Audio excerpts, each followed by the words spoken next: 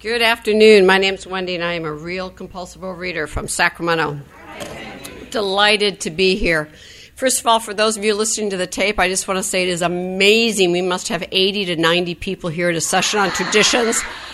Outstanding, outstanding. I applaud all of you. A lot of times people don't go to the traditions, and this is really awesome.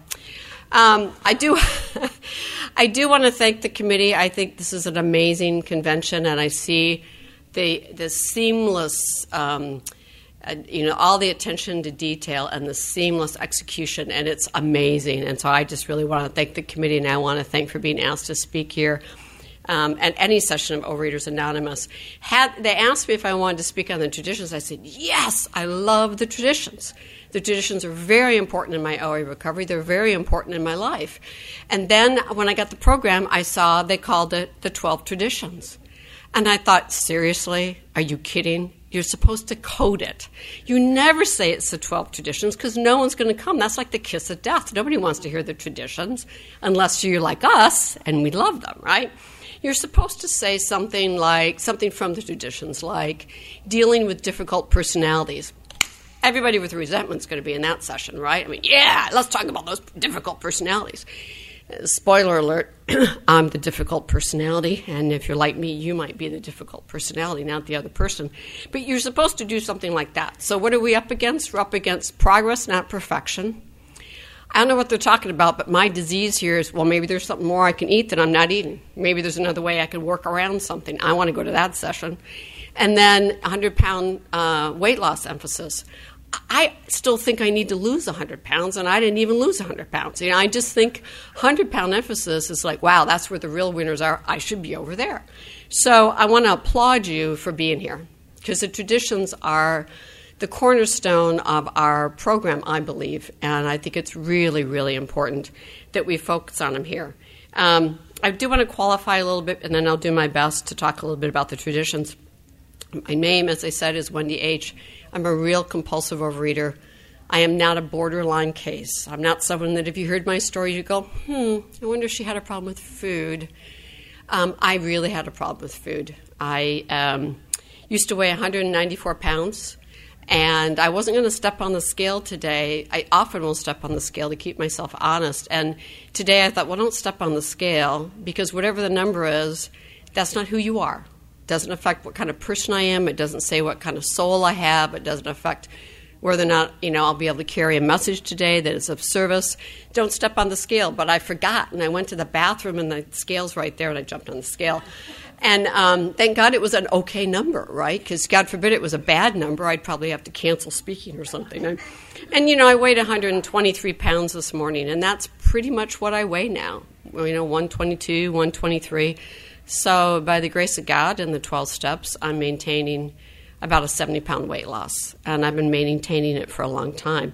I have been abstinent for 346 months and some change. I've been abstinent since August 3rd, 1989. And I am someone, when I came in here, I couldn't figure out how you would get through a day. I was so intimidated by people who had a year or 2 years. I couldn't imagine how you would do that, because I couldn't get from point A to point B without eating. I had silverware in my car for emergencies, because sometimes between the grocery store and the house, it was a really, really long drive. I don't know, 4 or 5 minutes, something like that. And so just in case I had a bout of under-eating in that period, I didn't really have silverware in my car. I had a spoon in my car.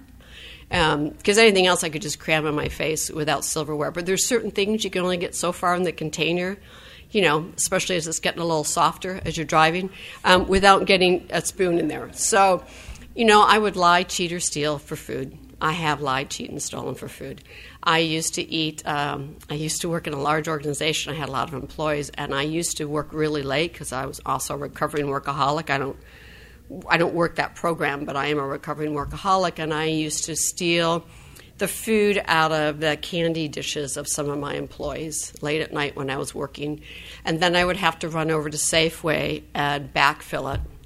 And if it was a bad night, sometimes I had to go to Safeway a second time and get food to replace the replacement food. because if it's there, I thought I had to eat it. I'm the kind of compulsive overeater that eats everything on my plate and has the last bite of everything. And I drink all the water in my water glass at a restaurant. I just don't leave with a sip of water left. So I'm a real compulsive overeater. I'm not, like I said, I'm not someone that you would question. I wonder if she has a problem with food. I have had a problem with food since I was a toddler. And I thank God I came in here when I was 30, I think. I was 30. And so when I say I've had my lifetime supply of certain foods, it's true. I just packed them all in early. And, I know this program, this is on the traditions, not on abstinence. But if anybody is struggling with abstinence or with a particular food, all I know for myself is that I don't have to have that food between now and the time my head hits the pillow tonight. That's all I got to do. I can pick it up and eat it tomorrow. There are no foods that have become extinct since August 3rd, 1989. Not a one. They're all still out there. I can have them tomorrow if I want. I just can't have them today. In fact, there's a whole bunch of new stuff that's been invented since I got abstinent that I'm pretty sure God said, whoa, we better get her abstinent because if they put these flavors together, I don't know, she'll make it. So anyway, I'm really, really grateful to be abstinent and really grateful to be here today. I am not an expert on the traditions. I am not an expert on Overeaters Anonymous. I'm not even an expert on my own story because I'm sure I still distort it and manage it, in my own brain. But I do want to do my best to share on the traditions because I love the traditions. And several, now we're up to like 105 people. We've had several more people come in. I want to read the first two paragraphs of what our moderator so beautifully read, and thank you for reading it, because I had planned on reading it anyway, and I just think, I won't read the last part in reference to our parent program, or I was at the Region 2 convention down in Palm Desert a few years ago, and there was a woman there who was a double winner, and she referred to the other program as the beverage program. So I won't read that paragraph, but let me read the first two, and these are the introduction of the 12 traditions in our OA 12 and 12. It's on page 89 of the second edition. It's on page 107 of the first edition, that a lot of us still have the first edition as well. It says, when we first came into Overeaters Anonymous, we were focused on our own recovery. Most of us took the OA groups we attended and the OA fellowship as a whole for granted, not thinking much about how they operated and where they would continue to be there for us in the future. Soon, however, as we left behind our own dependence on food, we began to rely on Overeaters Anonymous. We felt it was our only safe haven, and we acted with fear any time we thought this fellowship might be threatened. Have you ever had a discussion at your home meeting about changing the location or the time, or, God forbid, deciding whether or not CHIP should be for abstinence or time and recovery or some other term? Is that not the most frightening thing in the world when it's your home program or your home meeting? I can so relate to this. My home group is a Saturday morning step tradition meeting, and I have been going there for 28 years and 10 months. And anytime we talk about anything really substantive, my heart still races a little bit. But you know what? We're still there. It's still my home group. And everything always works out as God would have it be. And then the next paragraph is,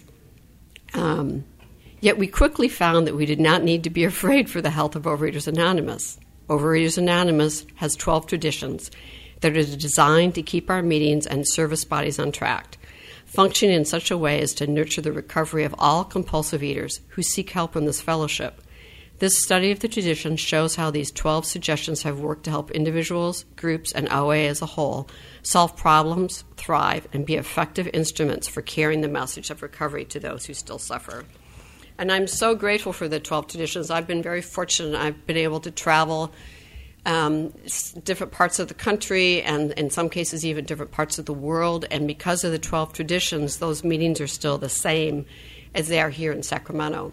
And in our literature, as I read our literature, it specifically says that if a tradition is violated, I have a responsibility to speak up and say, excuse me, it's my understanding under tradition 5 or whatever the tradition is, that our practice is X, Y, and Z, so that I protect the sanctity of the OA meetings and just the way other people have done it for me.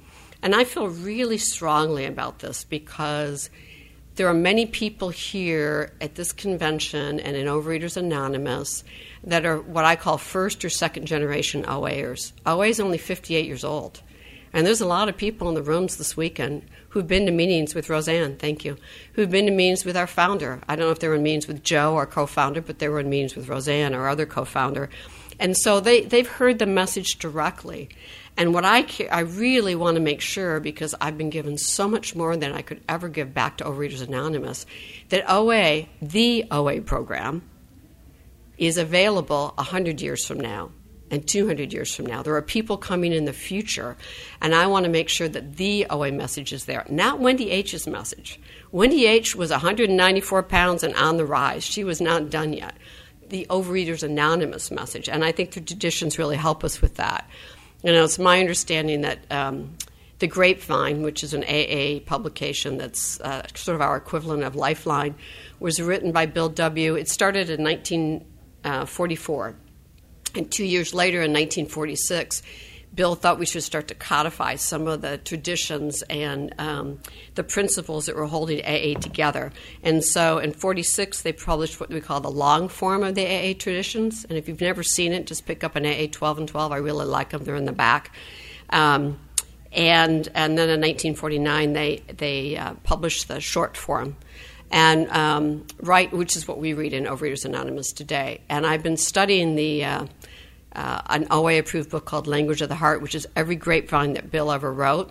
I'm about 2/3 of the way through it with 3 or 4 other women that have been meeting to read it. And in there, Bill talks about the traditions when they first came out. And he called them 12 points to preserve our future. 12 points to preserve our future. And what he said, and this is a Bill W. quote, AA unity cannot automatically preserve itself. Like personal recovery, we shall always have to work to maintain. So I believe that that's just as applicable for Overeaters Anonymous as it is for another program. OA unity cannot automatically preserve itself. Like personal recovery, we shall always have to work to maintain.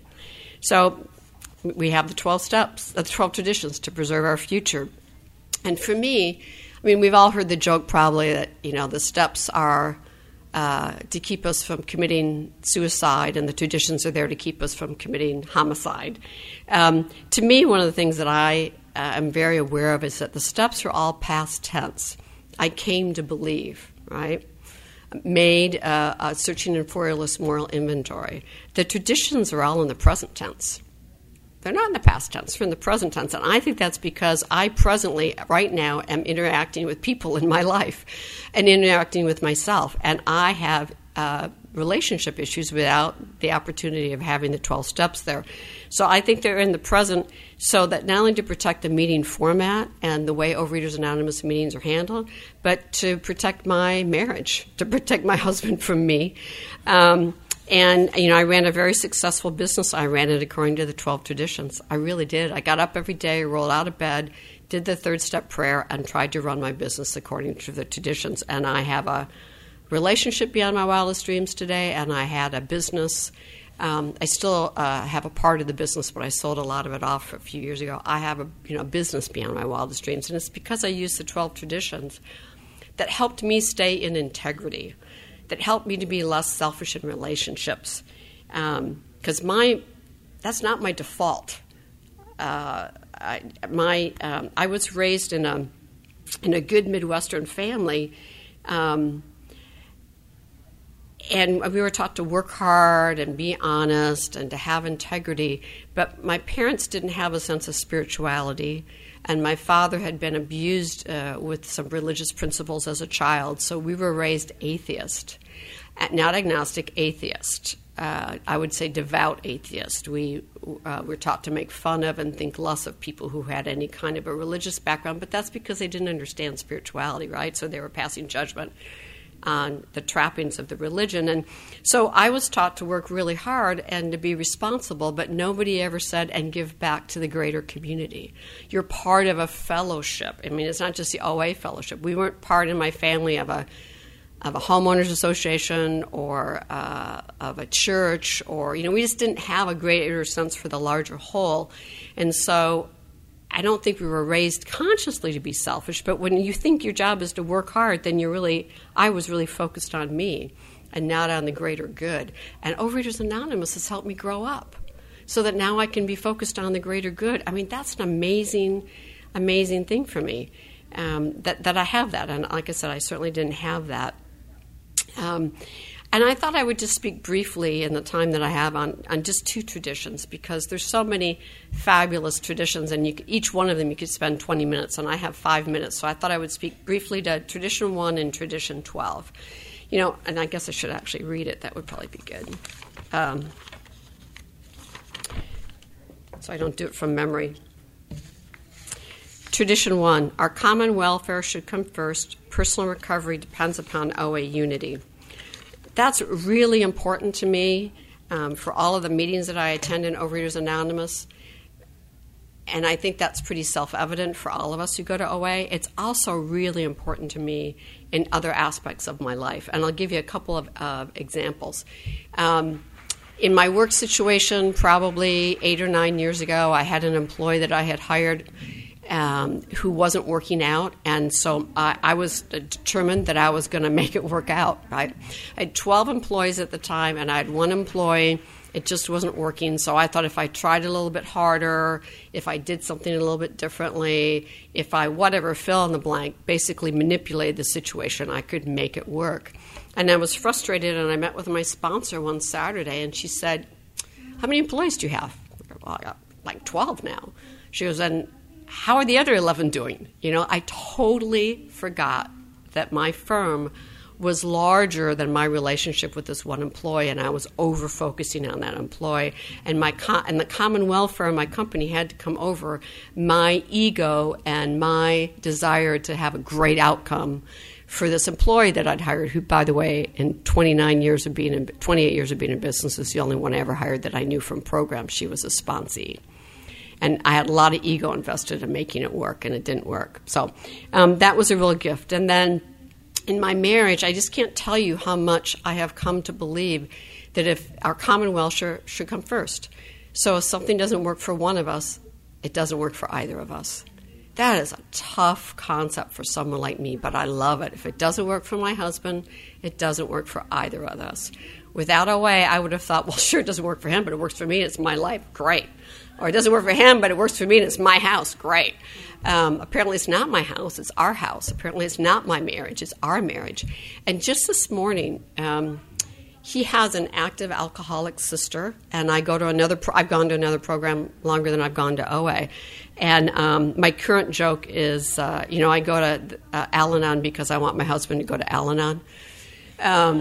So anyway, I need to be an Al-Anon for lots of reasons, but right now I have an active alcoholic sister, and one of the other sibling members sold a house today, and my husband's comment was, well, I hope she gives the younger sister like $25,000 so she can get a new start in life. And I thought I was a spiritual giant, because I usually do think I'm a spiritual giant. And I said, well, I'm not even going to have a comment on that. Well, if you know me, that's not an innocent comment. There was lots of judgment and opinion, and what the hell? I don't understand how that works. One sells a house and it was all there. If you know me, you know it was not an innocent comment. And I was able, without even having to call a sponsor or do any writing, to say, can we do a do-over? Can we do a do-over? And I said, could you just say that again about how you hope they give your younger sister $25,000? And he said, sure. And he said it. I go, I hope that works out for her, or I hope that works out for them. And I gave him a big hug, and he totally was happy. I hope he was happy. I was happy because I felt like I cleaned it up. That's what I mean by our common welfare. My having an opinion on a sister-in-law, not going to help my marriage. And then on the 12th tradition, I'm sure I'm going to run out of time pretty soon. It talks about personalities. Sorry, again, let me read it for the record. The 12th tradition, anonymity is the spiritual foundation of all these traditions, ever remind us to place principles before personalities. When I first came in the program, I thought that meant the principles of OA were more important than somebody out there who didn't get them. And a few years ago, I was in South Dakota with my aunt and uncle, both of whom have more time than I do in recovery. And I made a comment that I was going to Palm Springs the next month to be the Sunday speaker at the convention, the Region 2 convention. And I had planned on flying in Friday afternoon and staying through Sunday afternoon, but I mentioned as my aunt was cooking breakfast, but, I really would like to fly in on Saturday morning really early and, save the money, and there was something else going on Friday at work. But, I don't want to be one of those people that, flies in and speaks and flies out. So, but I'm out there all day Saturday and Saturday night and Sunday. And my aunt said, without even thinking, she said, well, that's putting personalities before principles. And the minute she said it, I knew what she meant. That was my ego worried about what people would think if I was only there for 80% of the convention instead of 100%. And that's really what principles before personalities is for me, is the principles of the program have to come before my personality. So I'm stopping. I would only encourage you, if you haven't formally worked the traditions with your sponsor, I have found that to be a very rewarding experience. Once you do the 12 steps, to then ask your sponsor if you can work the 12 traditions. Thank you very much for allowing me to be here today. Thank you, Wendy. And our second speaker is Judy.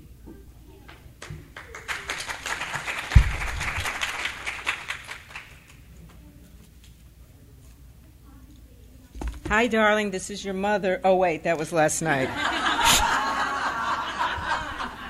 Hi, I'm Judy. I'm a compulsive overeater. Thank you for being here. A lot of what I would say, Wendy so eloquently already said. In the spirit of rigorous honesty, I guess I'm supposed to talk into this. I'm on the committee, and so nobody on the committee was asked to speak. We were the backup speakers. So when somebody was not able to speak, I was asked at kind of the last minute to fill in on the traditions. And conveniently enough, I happen to be working the traditions with my sponsor right now. So that was kind of cool, I thought, rather serendipitous. And so let me qualify real quickly. I am a garden variety compulsive overeater. I have been in Overeaters Anonymous since President's Day weekend 1980. And as I've heard somebody else say today, the only thing I did perfectly was I kept coming back. I never stopped coming to Overeaters Anonymous. I've never had a doubt from that first meeting that I belonged here. I was so relieved. I was so relieved to be able to say, oh my God, I'm powerless over food. I used to say, for me, it wasn't even a question. Me against the food was like getting into the ring with Muhammad Ali. I didn't have a chance. And that's been my experience since as long as I can remember. I've always wanted the most for my money and my calories.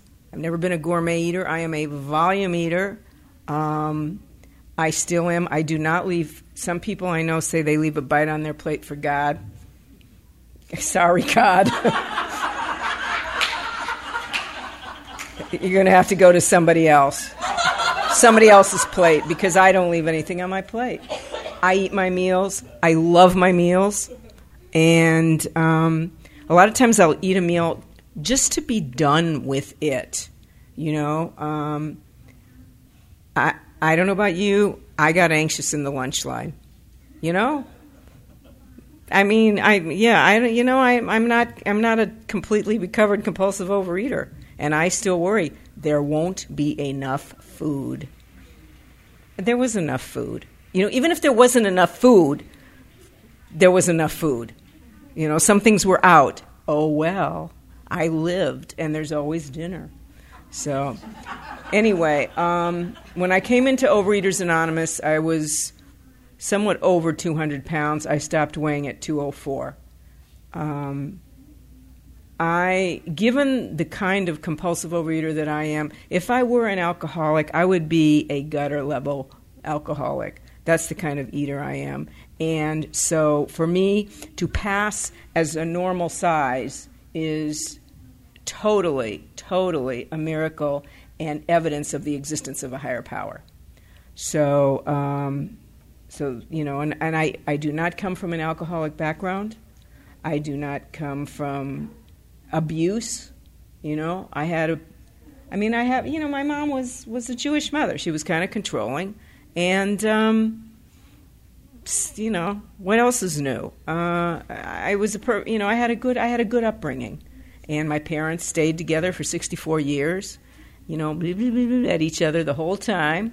But, don't get in the middle of it because they had their own dance going, And I was very fortunate. I've been a very fortunate person in my life. Things did not go the way I thought. I never thought I would be 68 years old and I would be single. I would have worked for 40 years. I never had a kid. That's not what I thought was going to happen, But that's the life I got. And I have a great life. There are trade-offs and everything. But the kind of person that I was, I always used to look at what I didn't have. I was always aware of what I didn't have in my life. And as a result of working the 12 steps, one of the spiritual awakenings that I have had is that, and I always thought it sounded so corny to say, I'm grateful. And every day I write down things I'm grateful for. And boy, oh boy, it sure makes a difference in my life. Recently somebody broke into the mailboxes at my place. And so as a result, we had to go up to the post office for weeks to get our mail. And some of my neighbors were really complaining about it. And something that crossed my mind was, I'm so lucky, I'm retired, I can go during the day, and the post office is really relatively close to my house. This is not a way that Judy would normally think. So, again, thank you, Overeaters Anonymous, and thank you, the 12 Steps. And the 12 traditions, and I've heard some people say the 12 Steps saved my life, the 12 traditions saved my marriage. I don't have a marriage to save, but it's had a tremendous effect on my relationship with other people. I have a very difficult relationship with my brother, and recently I spent 4 days with my brother. I did not kill him. I did not run screaming from the room. I did not yell at him. I was generous. I was kind. I was texting people like crazy about it. But, all things being equal, it was a miracle that I was able to spend those days with my brother like that. And that's the result of this program. I've been marking things in the tradition, so this was kind of cool. So there was a few things that I did want to point out that I loved. In one of the things it says in Tradition 1 is it says, what Tradition 1 suggests is that we give other people's opinions a respectful hearing. Oh my. I can find that to be very challenging at times when I completely disagree with their opinion and I want to cut it right off. And so that's been a real good reminder for me to, it's like, do that.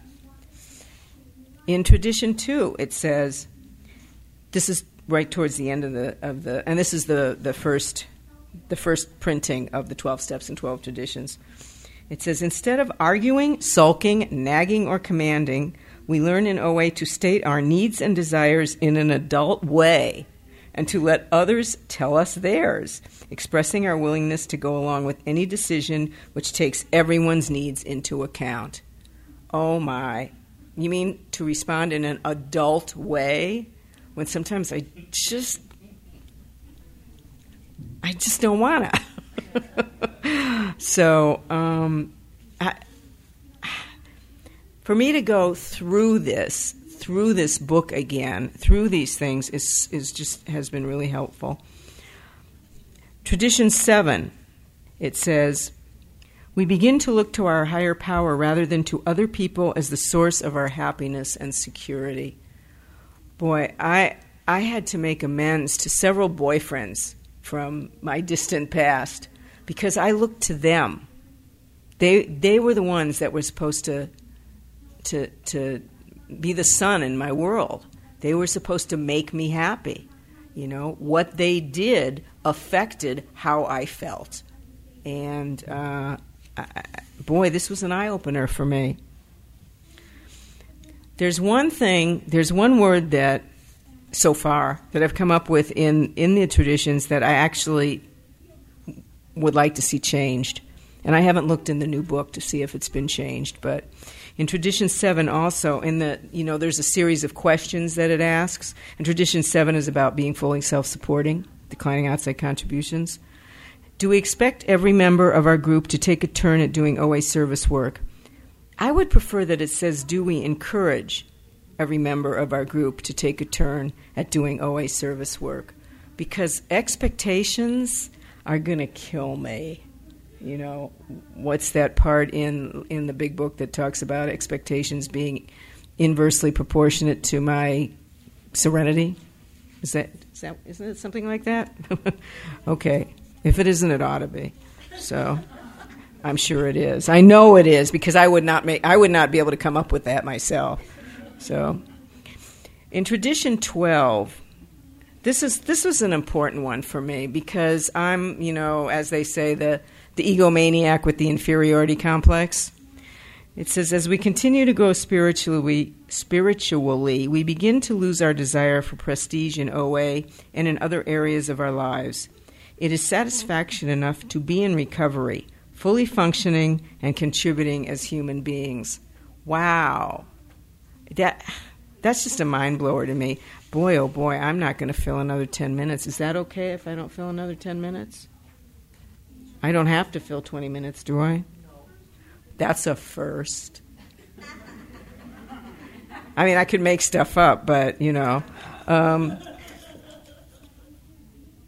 the whole concept about placing principles before personalities, I get so sad in this world because in most situations, in politics, in life, and so many times, people don't place principles before personalities, and it would make such a difference in this world, I believe. Anyway, I'm sorry. I hope that's okay if I close early, but there'll be more time for sharing. So, anyway, thank you very much. Thanks, Judy. And our third speaker is Sam from San Ramon.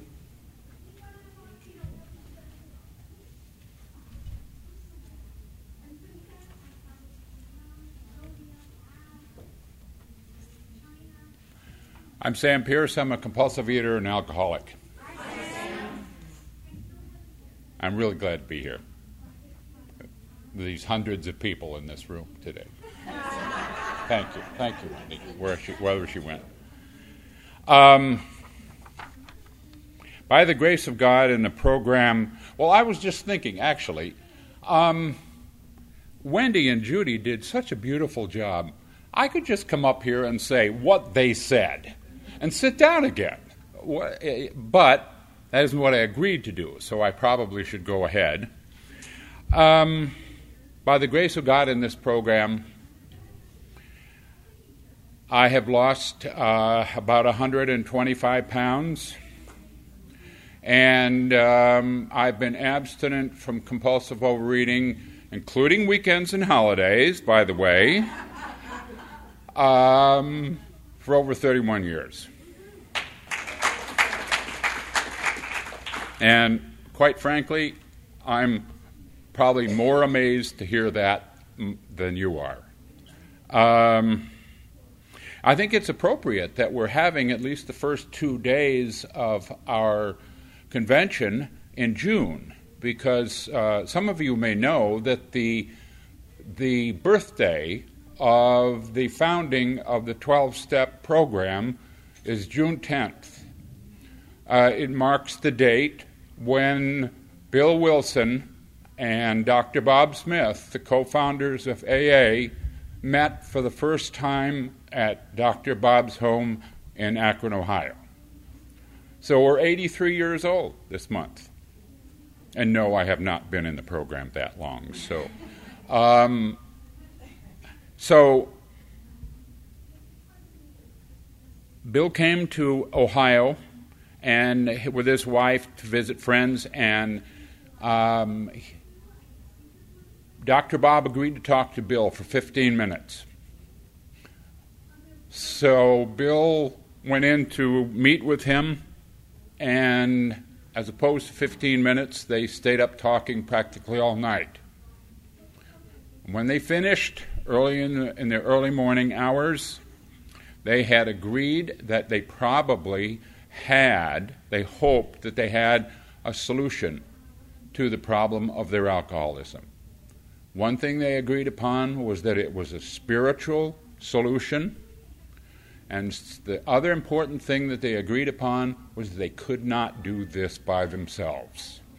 They had to work with other people. So, but, Bill went back to New York the next day, and Bob was there in Akron. So they had to go out and actively look for alcoholics to help. And it wasn't easy. They weren't successful at first. And then it did start to happen after a while. And some meetings started to form around the Northeast. Akron begat Cleveland. Cleveland begat Chicago. New York begat Philadelphia. Philadelphia begat Newark, New Jersey. I believe there was an early meeting in Albany. Boston came along shortly after that. And soon after that, the people in the meetings, these early meetings, started to write to the founders in New York asking them questions. For example, where should we meet? Remember, these were the basics. Nobody had ever done this before. Where should we meet? When we do meet, what should we do? What should we read? What should we charge? And so the founders realized that there needed to be some sort of guidelines for the program and the meetings. So they set about writing them. Bill did most of the writing. He took the lead, as he did in most things in AA early in the beginning, and they completed the traditions.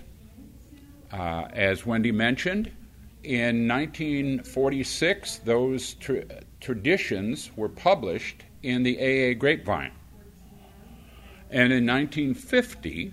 At the National Convention in Cleveland, they were made a part of the official AA literature and protocol. So, since 1950, they have been a part of our 12-step recovery program. I'm going to take some excerpts from several of the traditions.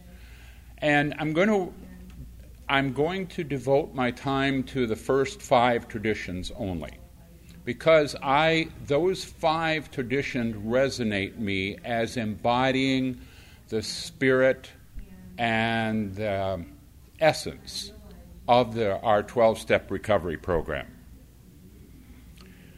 What we need to remember, though, is that since we have been around in recovery in AA for 83 years and OA since 1960, all of this stuff that we might otherwise wanted to argue about and try to figure out what we're supposed to do about this and how do we interpret that, these have all been hashed out for us. We don't have to do any of that stuff anymore, where it's all laid out for us by precedent. In fact, at the end of the first tradition, and I'm reading from the AA 12 and 12, which is, I grew up on the AA literature. It says, on anvils of experience, the structure of our society was hammered out. And it was. It has been. That's what we have. So tradition 1, our common welfare should come first. Personal recovery depends upon AA unity. And right at the beginning of that tradition, it says, "The unity of Alcoholics Anonymous is the most cherished quality our society has. Our lives, the lives of all to come, depend squarely upon it. We stay whole or AA dies. Without unity, the heart of AA would cease to beat. Our world arteries would no longer carry the life-giving grace of God." And there's a period at the end of that. That is true. That is an absolute fact. It's not by accident that the founders placed unity and the common welfare of the group first, because they understood that if we didn't stick together and we didn't place the common welfare then above all else, then we probably would walk away with nothing, back to the lives we had before we started. And it says later on, "No personal sacrifice is too great for preservation of the fellowship." Never in 31 years in OA and 26 years sobriety in AA has my program ever asked me to make a sacrifice that was too great. Ever. And I'm quite confident that it never will, because I believe, given the gifts that I've gotten from this program, it's impossible to ask me to make a sacrifice that's too great. It's actually not possible. Tradition 2. For our group purpose, there is but one ultimate authority, a loving God, as he may express himself in our group conscience. Our leaders are but trusted servants. They do not govern. A few years ago, I found on the internet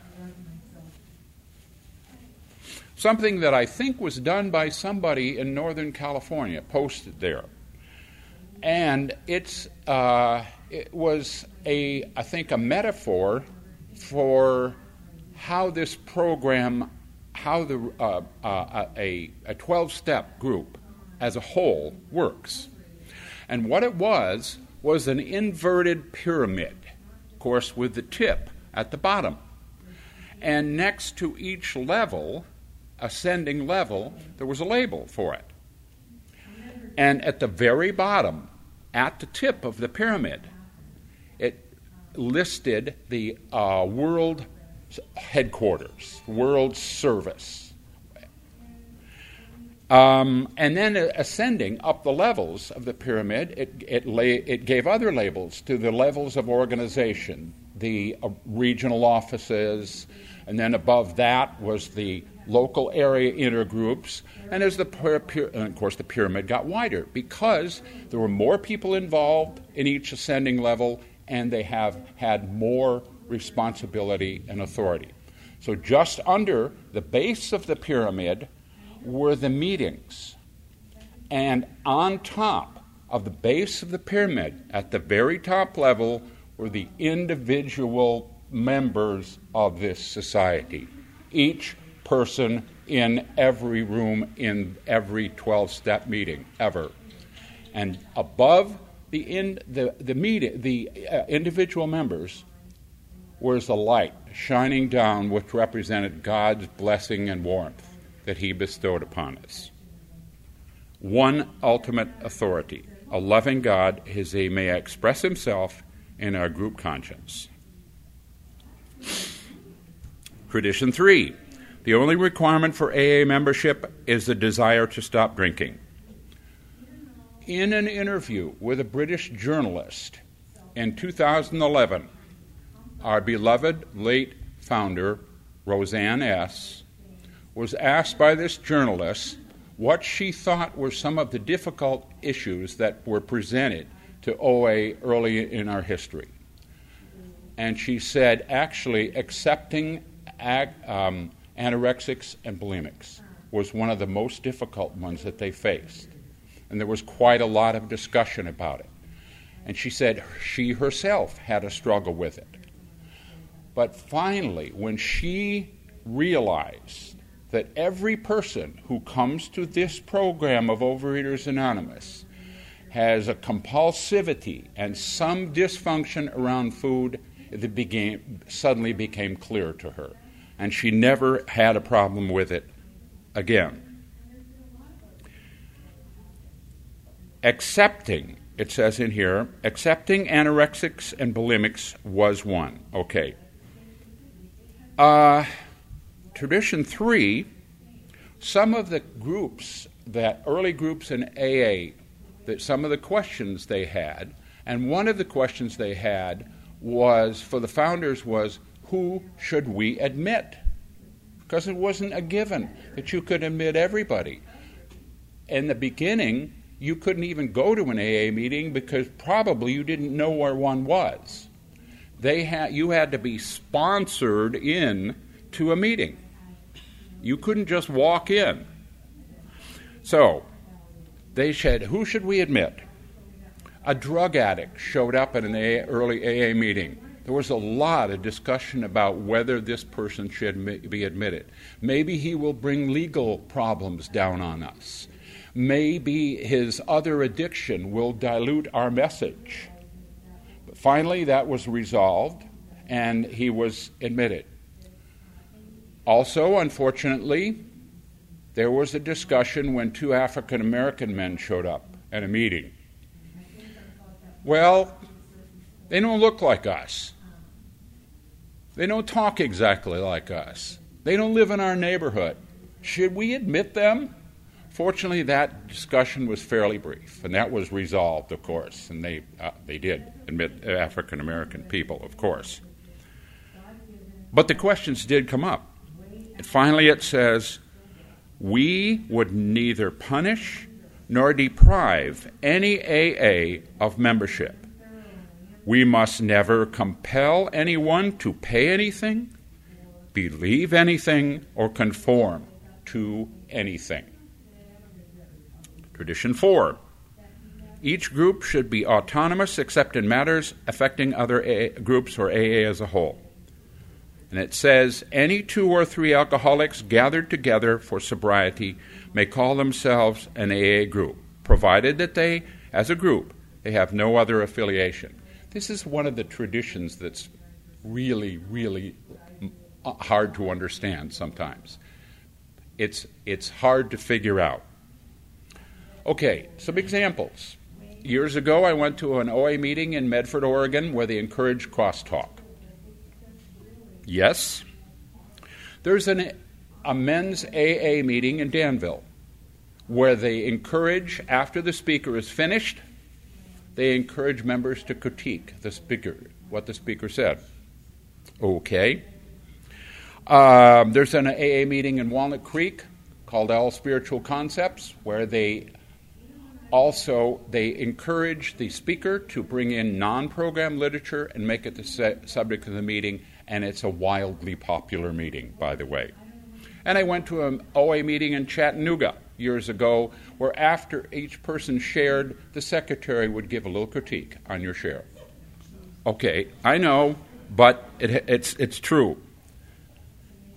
It means very simply that every AA group can manage its affairs exactly as it pleases, except when AA as a whole is threatened.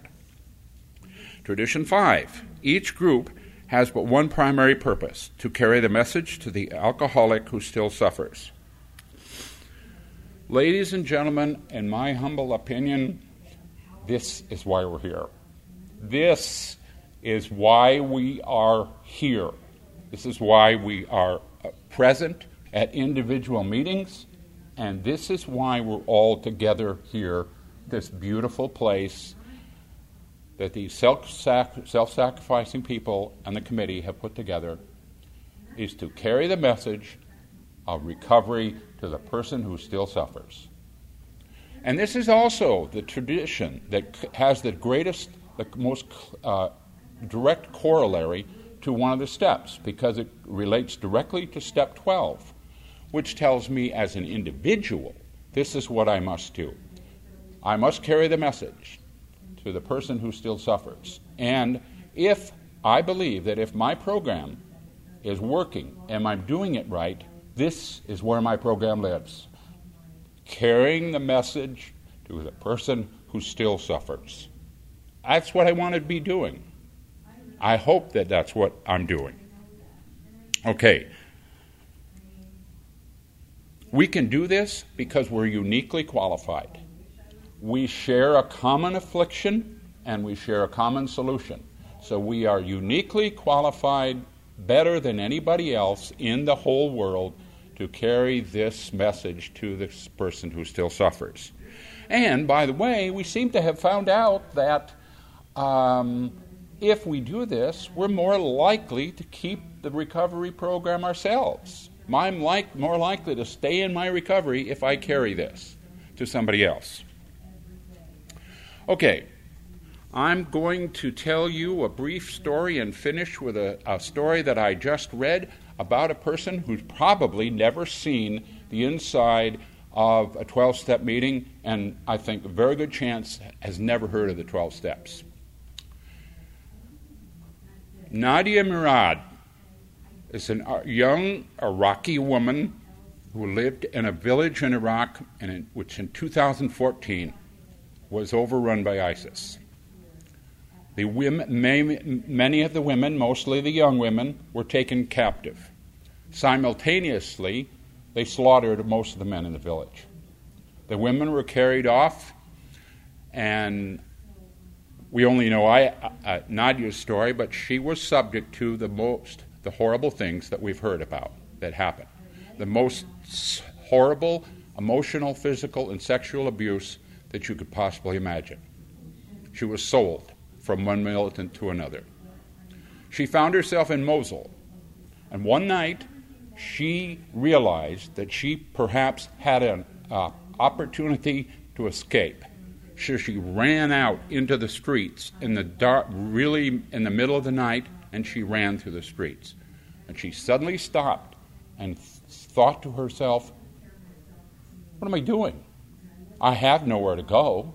I have no one helping me. What am I doing here? She stopped and asked God for help. She prayed. And when she finished that, she went right directly to the house that was closest. She knocked on the door. When they finally woke up and opened the door, she told them who she was and what she was doing there, and knowing they probably would turn her in and she'd be killed. But they didn't turn her in. They sheltered her, and they hid her until they believed that it was a good time to give her a fake ID, drive her through multiple ISIS checkpoints and into safety in Kurdish-held territory.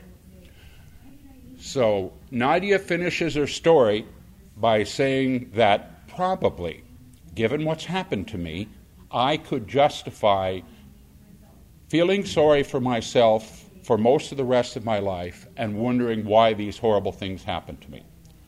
But I choose not to do that. What I choose to do is spend my life trying to help other people who need help worse than I did. So right now, she devotes her life to helping women who have had similar experiences to this. Why did I tell you this? Because even though this woman has had no contact, probably, with any 12-step program, she is living the fifth tradition. She is living the fifth tradition and helping other people who have less and have experienced worse than she has. I want to be like Nadia when I grow up. So, it's a great honor to speak to people who are participating in their own recovery. God bless you.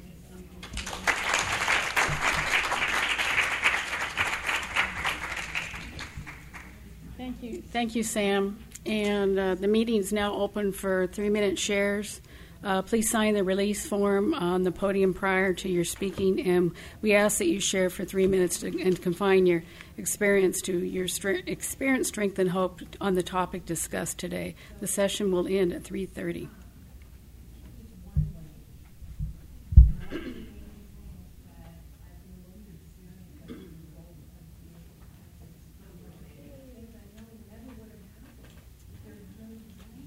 Okay, I'm timing myself. Oh, first I got to say.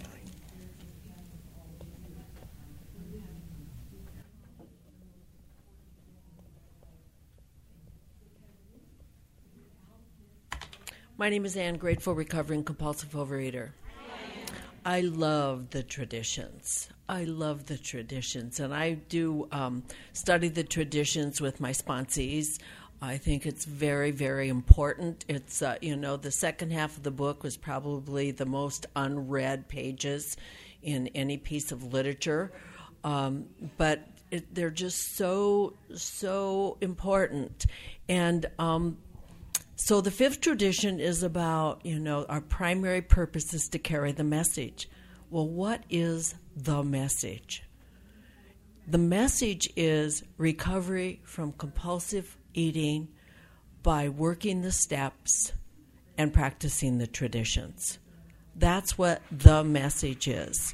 And some of the rest of the traditions talk about distractions from that primary purpose. The 10th tradition is about outside issues.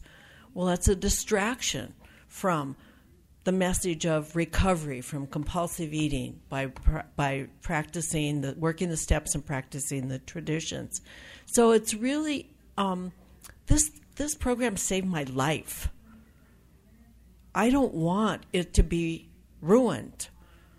So it's really part of my job and everyone's job to be familiar enough with the traditions so that I understand when they are not being followed, and I know what to do when they're not being followed. In most cases, I've learned that people don't understand them, and that's why they aren't following them. To talk with somebody after the meeting to say, it's an outside issue to talk about the book you read and the author of the book. But what you can say is, I read in this book, blah, blah, blah, blah, blah. You don't have to give me the name of the book and the author. That's the outside tradition. What you gathered from the book and how it applied to your program and the steps is not an outside issue. You don't talk about this, I saw this movie, da-da-da-da-da, but you can say, I saw a movie, this came across, it touched my heart, it reminded me of the third step or whatever. So how did it apply to your program? When you get it's the specifics that are outside issues, not the concepts. And my time is up.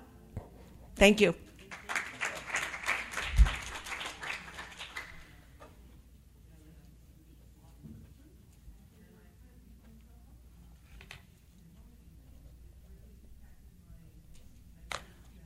Hello, everyone. My name is Julie, a compulsive overeater.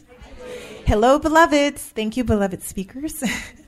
I love the traditions, but in the beginning, when I was new to program, I would go to sleep on them. I got to go to the bathroom. So I wasn't really paying attention.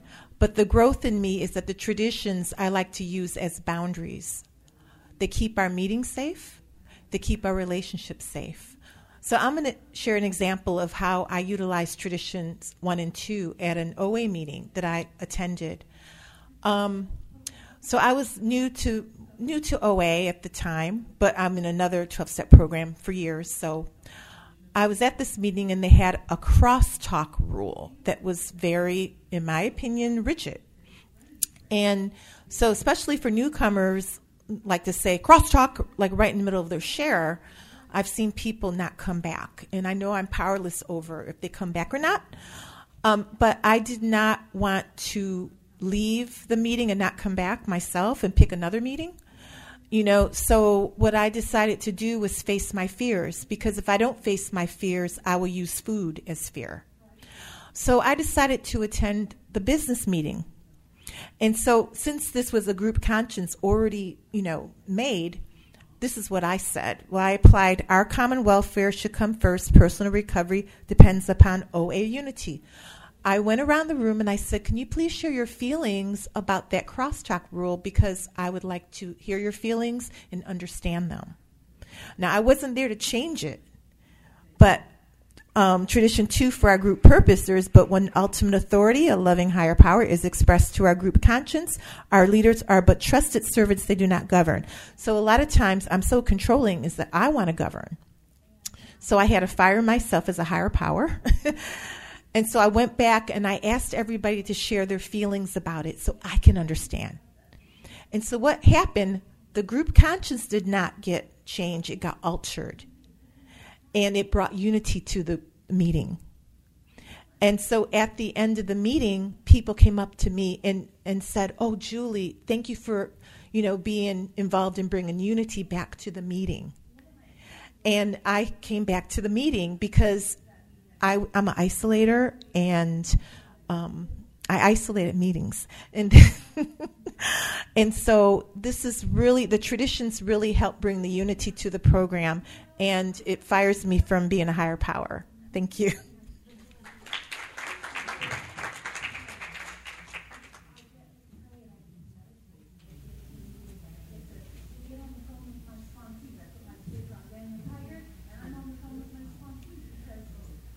I'm Carol, a compulsive overeater, and I'll sign this after I speak, so someone else can start speaking while I'm signing it.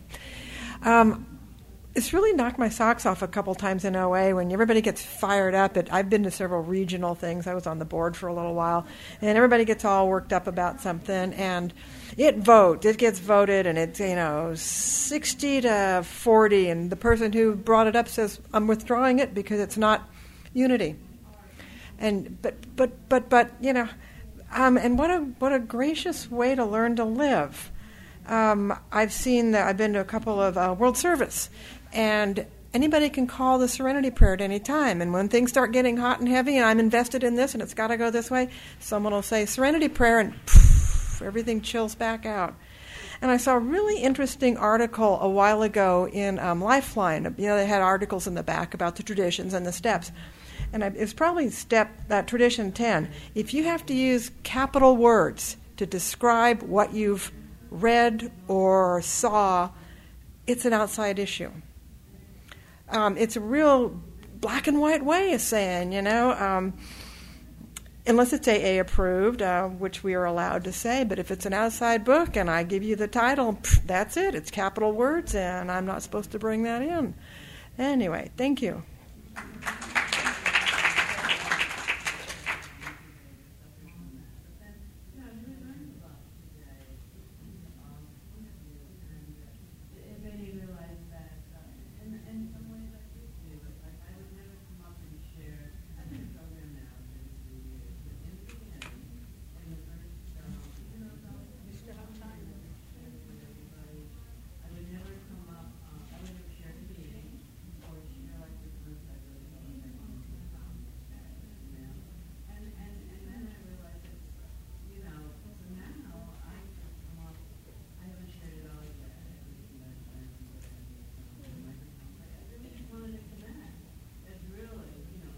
I'm Julie. I'm a compulsive overeater. Hi. I'm particularly unqualified to speak on this topic because my focus is generally in the big book per se, or in general, and the steps.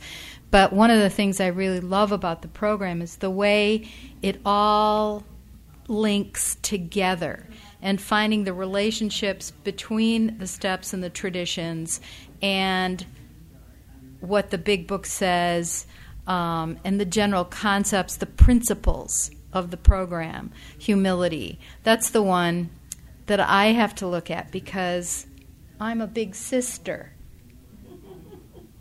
I don't care if she gets car sick. I get the front seat. And I have to practice humility in terms of my anonymity, that I am not the big sister. I am just a member of the program. I want to be bossy. I have a little bit of a bossy nature. And I want to do that. And I have to keep it in check. I don't like conflict. So I do not like going to intergroup meetings. I don't even like going to business meetings. Because if there's going to be any controversy at all, I'm out of there. I don't want to deal with it.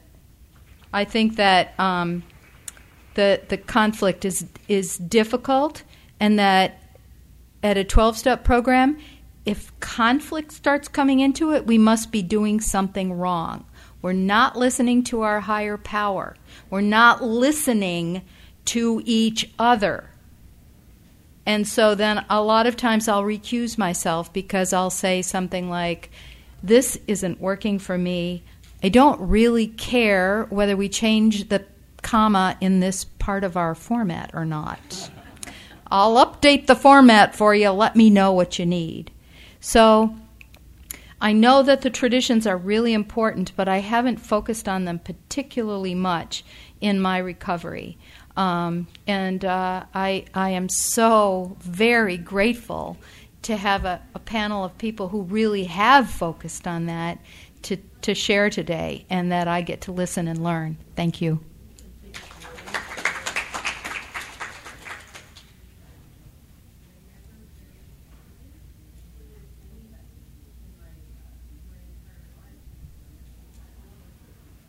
We still have time if somebody wants to do a quick share.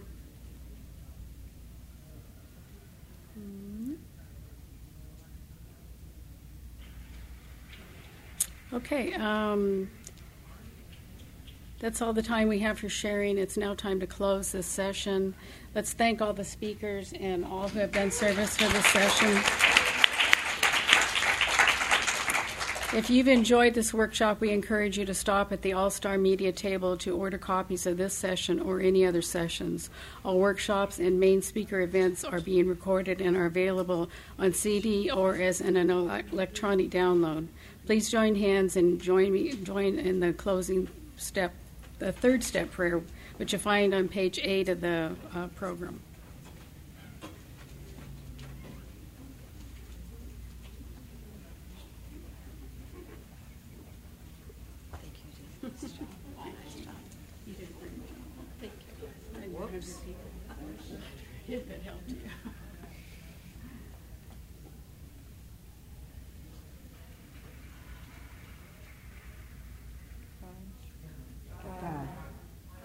Myself to thee, to build with me and to do with me as thou wilt.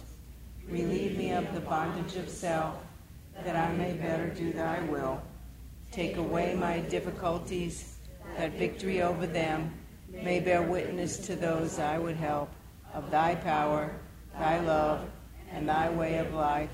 May I do thy will always. Keep coming back, it works.